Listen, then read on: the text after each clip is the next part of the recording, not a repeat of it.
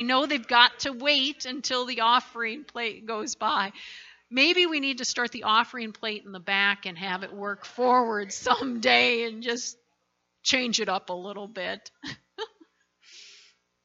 So again, no youth group this Wednesday. Sounds like there's a ski trip in the mix, and so they're going to be heading off to do that this Wednesday.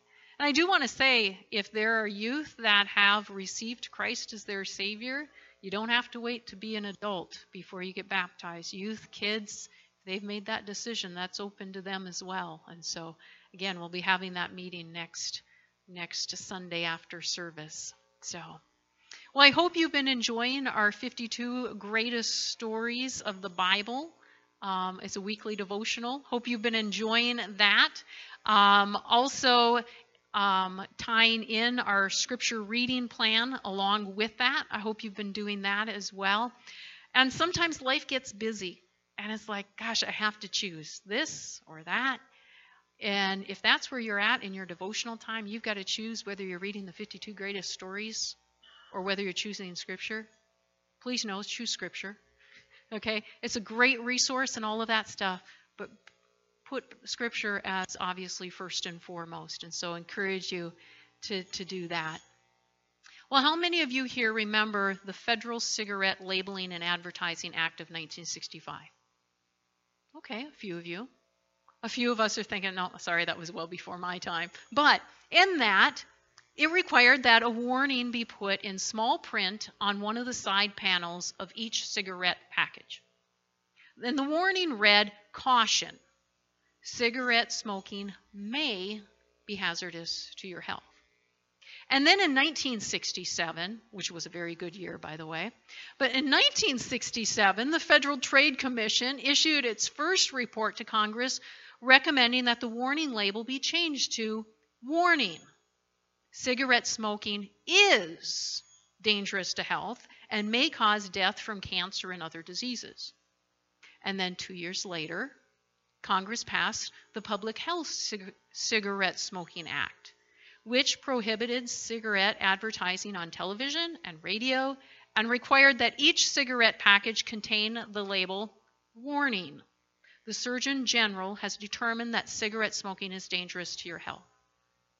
Apparently, they thought if they got some authority behind it with the Surgeon General, it'd have more of an impact. And then in 1981, the Federal Trade Commission issued a report to Congress that concluded health warning labels, get this, had little effect on public knowledge and attitudes about smoking. As a result of that report, subsequent acts were passed. But it seems to me that we are not very good about heeding warnings. It's an age-old problem. And so this morning, as we continue our 52 Greatest Stories series, the title of today's message is Warning. Warning. And so we're going to spend our time together this morning. My husband's cluing me.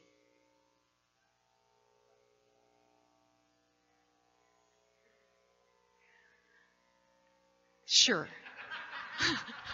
I can do that. I think maybe a few too many little fingers back here.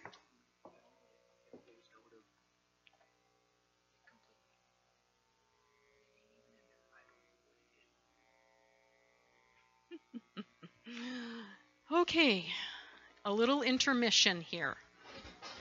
And I can't talk and do at the same time. I'm not that multitasking.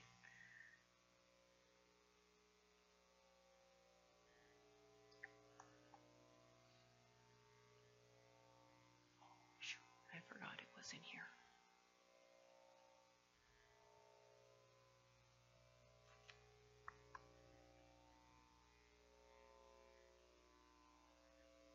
All right.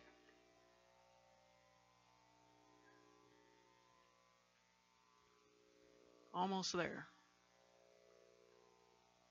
Yeah, I always say that the scriptures are going to be up on the screen, but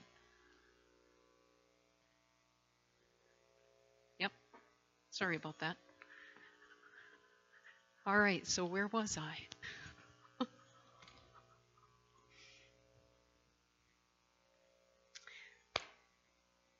All right, so our time this morning, now that we have the screens or slides up on the screen, is we're going to take a look at this first warning that was issued to all of humanity.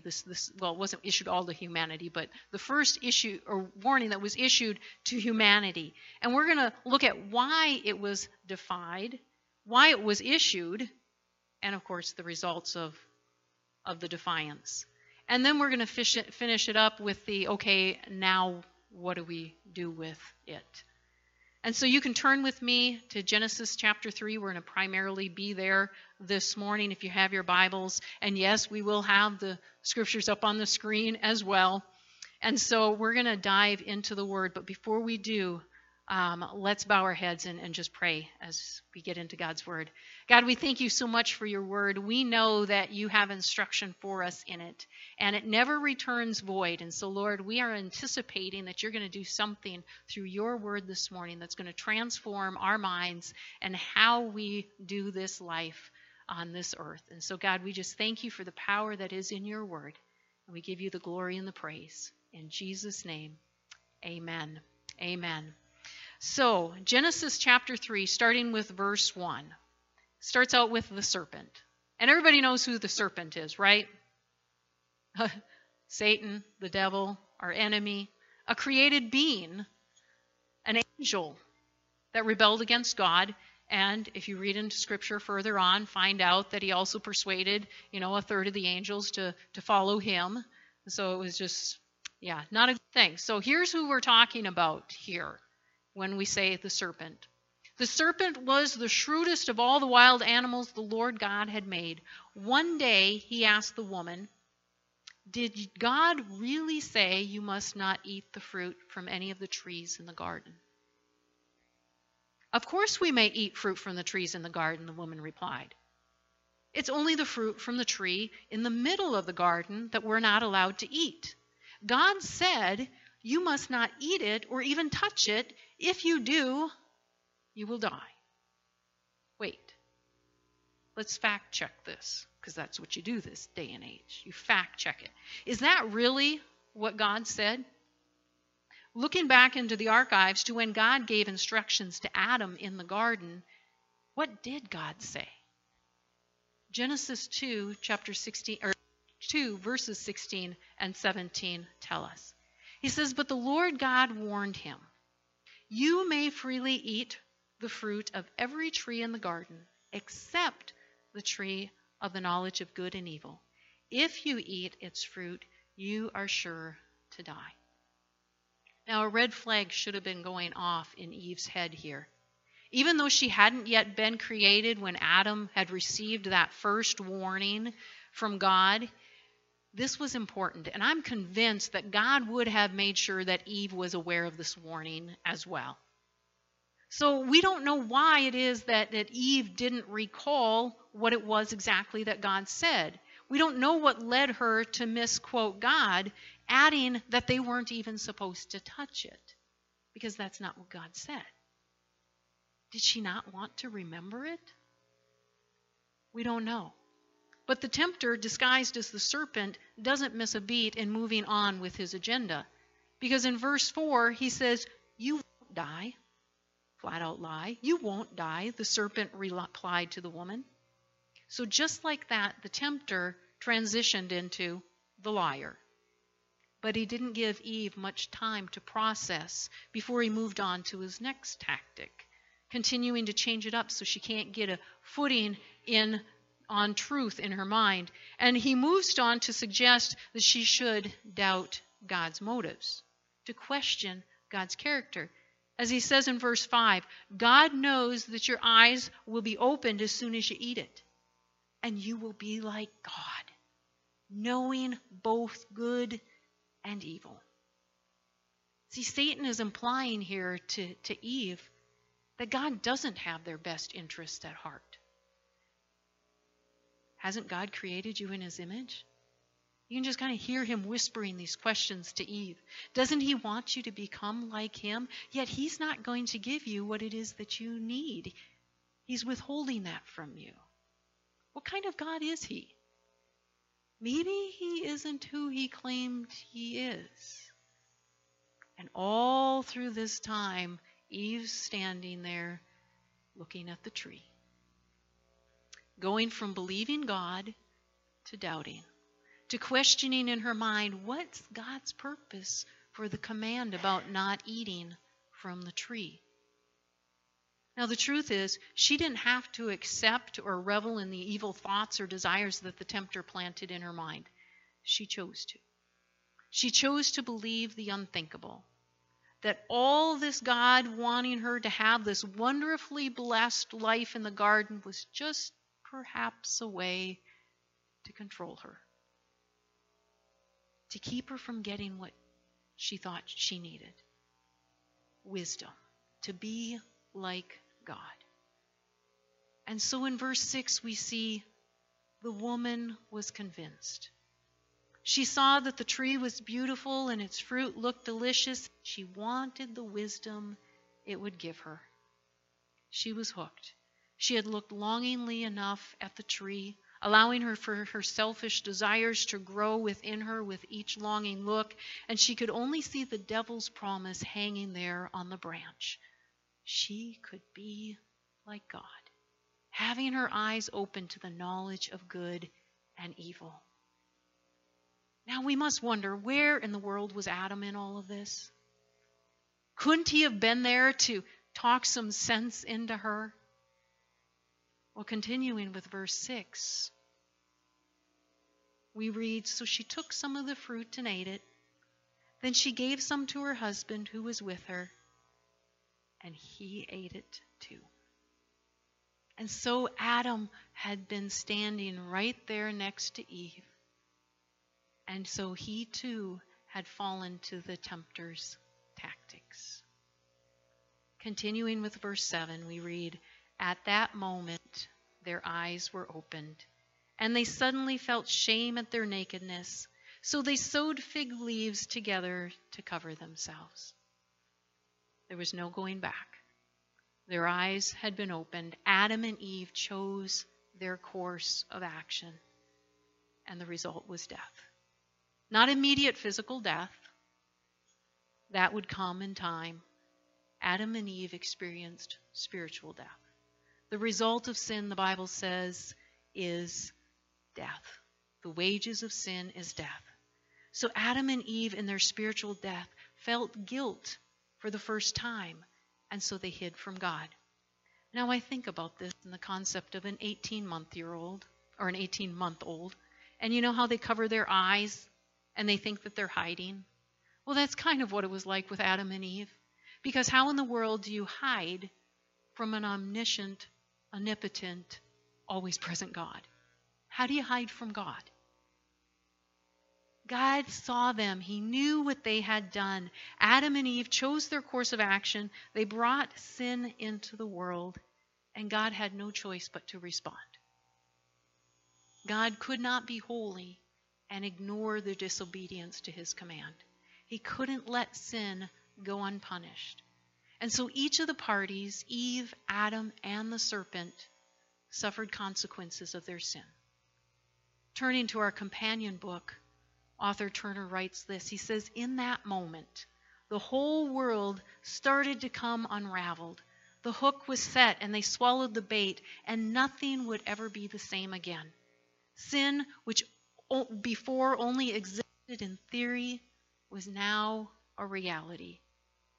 Unfortunately, our first parents failed to value God's word and chose to go their own way, not satisfied to be dependent on God's guidance, for they chose to rebel. This decision to set in motion a chain of events has led to despair, anxiety, misery, and agony ever since. Work was now hard and frustrating. Childbirth was painful. Their relationship was strained. Warning, do not eat the fruit of this tree. If you do, you will die. Such an odd warning. Apparently, God has reasons for posting it. God gave the command to Adam to not eat the fruit from just that tree, just that tree. Everything else was available to them. Every fruit, enjoyable labor, fellowship with God, just not that tree. See, God's command was a test. God was testing their faith, allowing Adam and Eve to potentially grow in their faith in Him. James chapter 1 verse 3 says, "For you know that when your faith is tested, your endurance has a chance to grow." The tree was the object of God's moral test. It was placed before Adam and Eve, a conscious, deliberate choice to believe and obey, or to disbelieve and disobey the Creator's will. Adam failed, so did Eve. Reading once again from our companion book, Turner writes, resulting from just one act of obedience, we have families torn apart by violence and deception, brokenness, frustration, alienation, fear. From that first bite, these have ruled the roost, and no matter how we try, we cannot rid ourselves of this awful hook that's set deeply in our hearts and minds, corrupting absolutely everything. Sin entered the world and had devastating effects. So let's take a few moments and we're just going to briefly explain sin. Translated from the Hebrew word, sin means missing the mark. Falling short of God's glorious standard is how a translation puts it. Sin is disobedience and desire to exalt self. Thinking that no one knows what is better for oneself than God does. That knowing that what is better for us in our minds is different than what God would want for us. A rejecting of the warning that God puts forth and our choosing to go our own way. Sin is missing the mark. Now there are two classifications of sin though. The first is original sin, and that's obviously what we're presenting with Adam and Eve. Original sin set into motion by them, resulting in the entire human race being affected by sin. All of humanity has inherited the sin nature. The second classification is personal sin. Personal sins are the individual sins, the individual acts that we commit, the wrong that we do. Chuck Swindoll unpacks this truth about sin, the original and the personal, in just one sentence, and he does a great job, and so I want to share that. He puts it this way. He says, because all have inherited sin nature, the root, we commit sins, the fruit. And so, because we've all come from Adam and Eve, we all have that root system, and our sin is the fruit of that root system. Think that doesn't apply to you? 1 John chapter 1 verse 8 says, if we claim to have no sin, we're only fooling ourselves and not living in the truth. And I will just tag this onto it as well. Proverbs 16:18. It says, pride goes before destruction and haughtiness before the fall. I'll just leave it there. So if we all sin, do we just throw up our hands and keep sinning? Of course, Paul addressed that in Romans, and you can read on that on your own. We won't go there this morning. But the answer to that is, of course not. We don't keep sinning. Some of you know that my birth order was 3 out of 4. I've got 2 older sisters, 1 younger sister, and a lot of times people think that that's a tough place to be, number 3 out of 4. Well, I think they base that on because the oldest child, of course, is the one that's just doted on because they're the first. It's all concentrated. Mom and dad don't have any other distractions as far as their kids.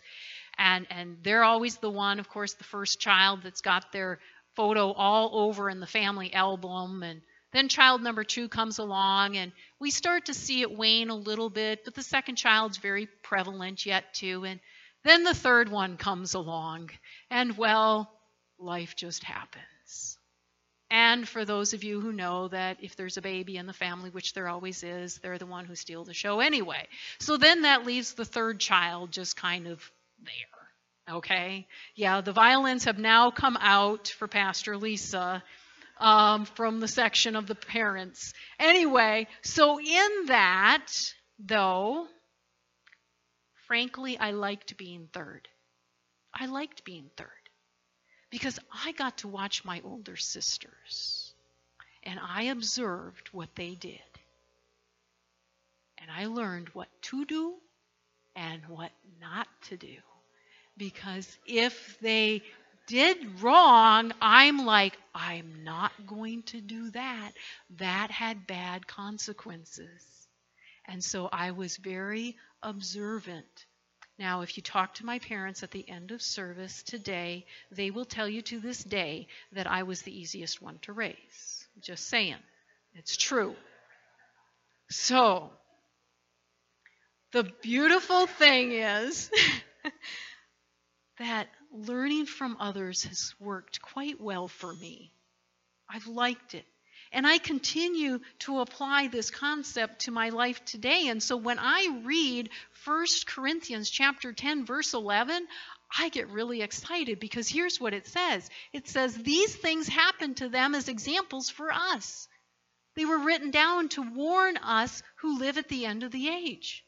And I love how Eugene Peterson puts it in the message because he writes it this way, and I'm going to add verse 12 onto it. He says, these are all warning markers, danger, in our history books written down so that we don't repeat their mistakes. Our positions in the story are parallel. They are at the beginning, we at the end, and we are just as capable of messing it up as they were. Don't be naive and self-confident. You're not exempt. You could fall flat on your face as easily as anyone else. Forget about self-confidence. It's useless. Cultivate God confidence. And so in light of that truth, what can we learn from Eve's experience, since we too are just as capable of messing it up as they were? How can we cultivate God confidence and heed his warnings? Let me start with saying this. It's been observed that sin disregards three things: the Word of God, the will of God, and the glory of God. That's worth repeating. Sin disregards the Word of God, the will of God, and the glory of God. And so we're going to apply that observation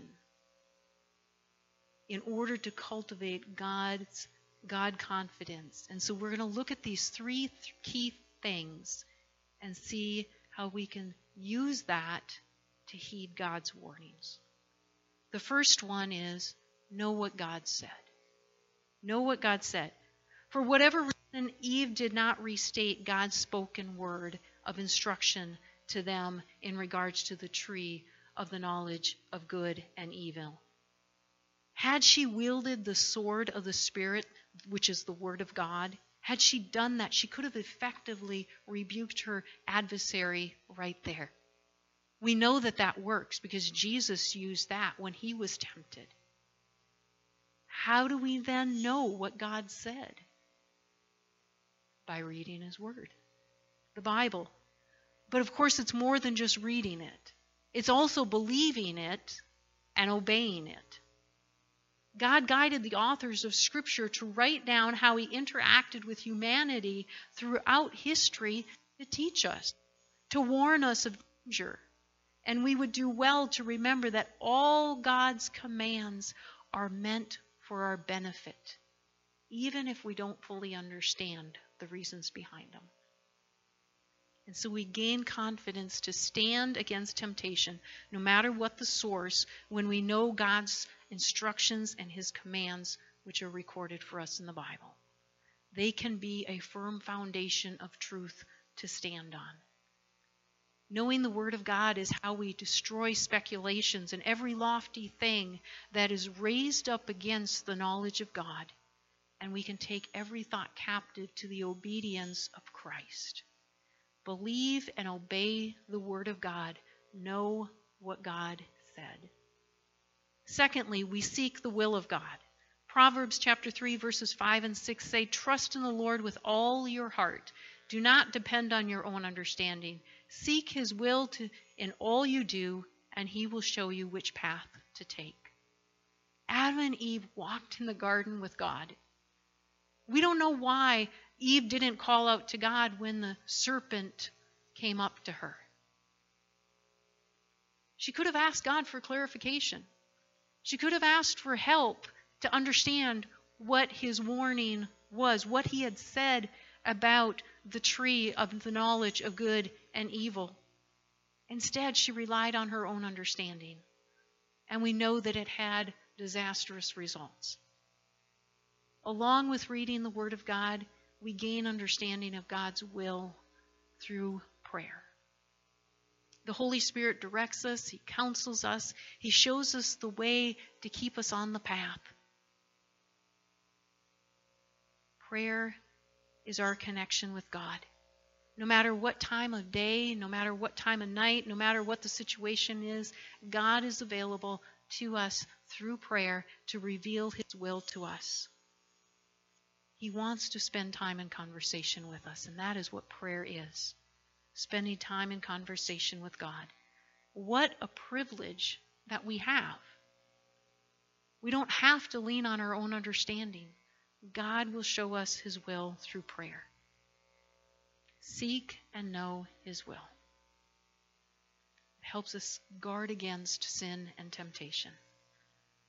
Third, glorify God. Psalm 34:1 says, "I will praise the Lord at all times. I will constantly speak his praises."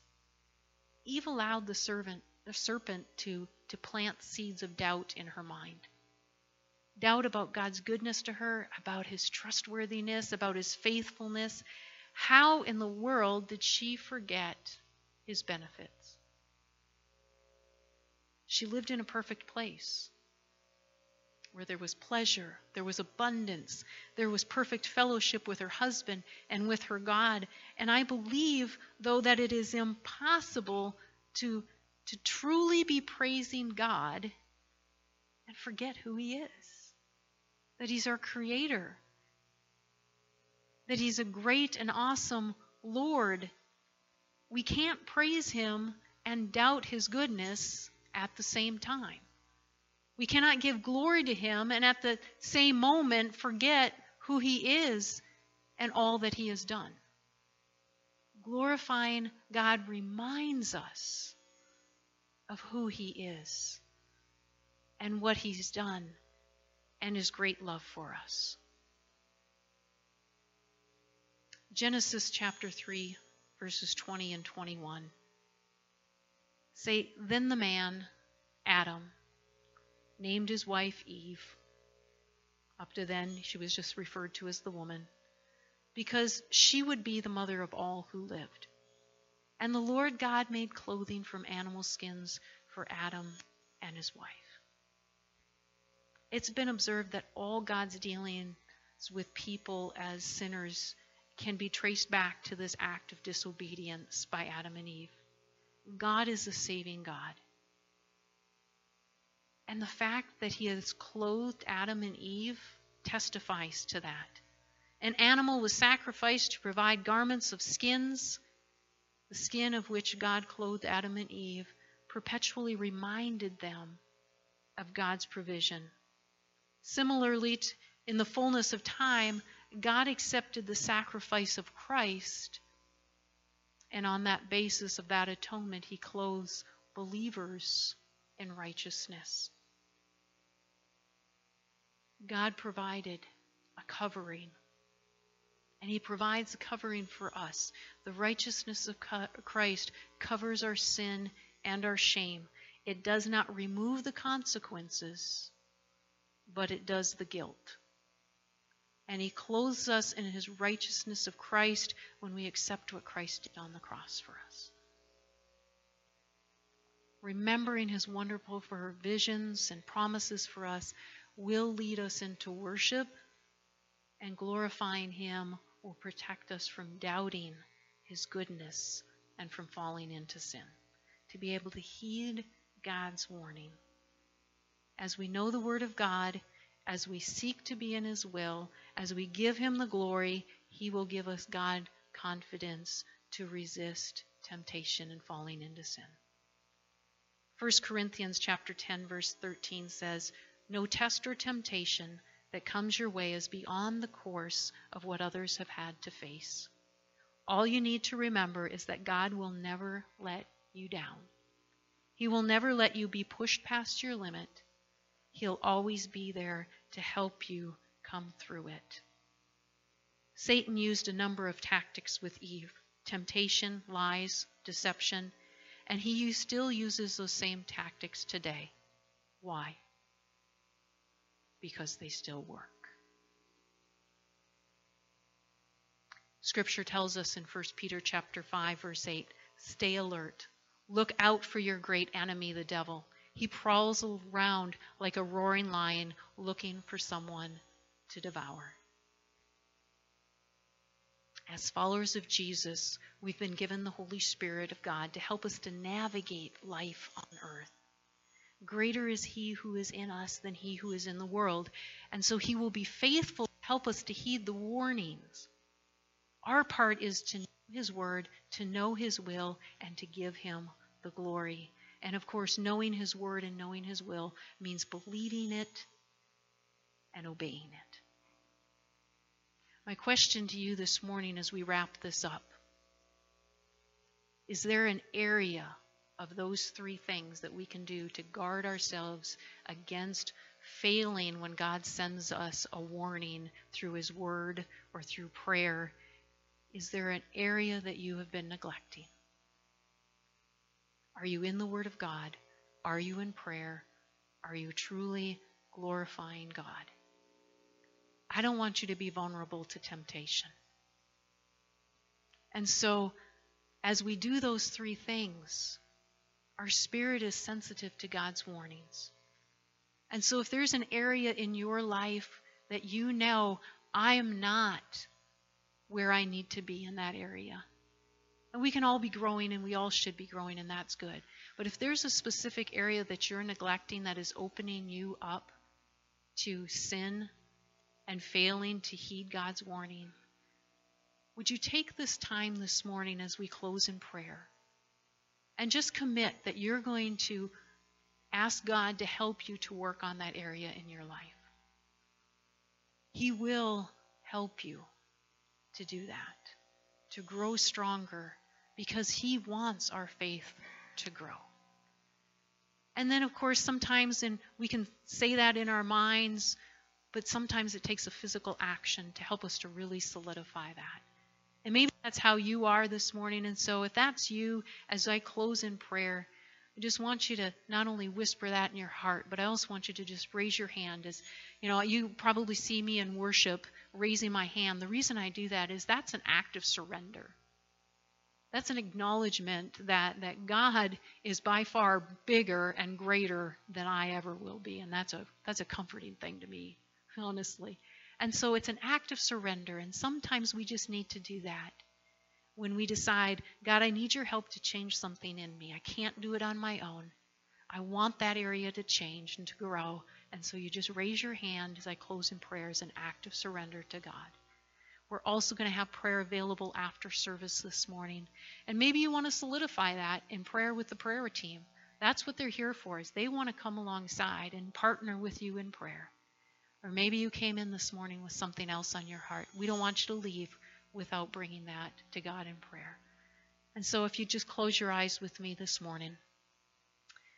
The Lord desires that we would continue to grow in God confidence, knowing His Word and believing that it's true, that we can know what He said, along with knowing His will as we spend time in prayer, as well as guarding ourselves against the enemy's deceptive ways and causing us to doubt. If we glorify God, we can't doubt His goodness. And so we want to constantly be in worship to God as well.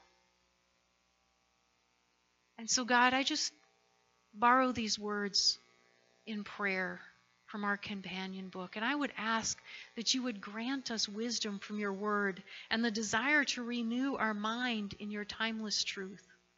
Then we will walk in the way of life-giving trust and dependence. And then we will learn the blessings of obedience to what you proclaim for our good. And God, as we do that, we know you to be faithful. We know that you'll give us God confidence to heed your warnings for our glory and our benefit. And so, Lord, whatever areas that people want to grow in today, Lord, would you just bless them in that? Would you empower them to be able to stay strong and to learn and to grow so that they can increase their faith and be able to stand against the enemy's temptations? God, we just praise you this morning for your faithfulness to us. We thank you for your word, Lord, power to transform us. May you be glorified, Lord, as we apply this teaching to our lives. And we thank you. In Jesus' name, amen. Amen.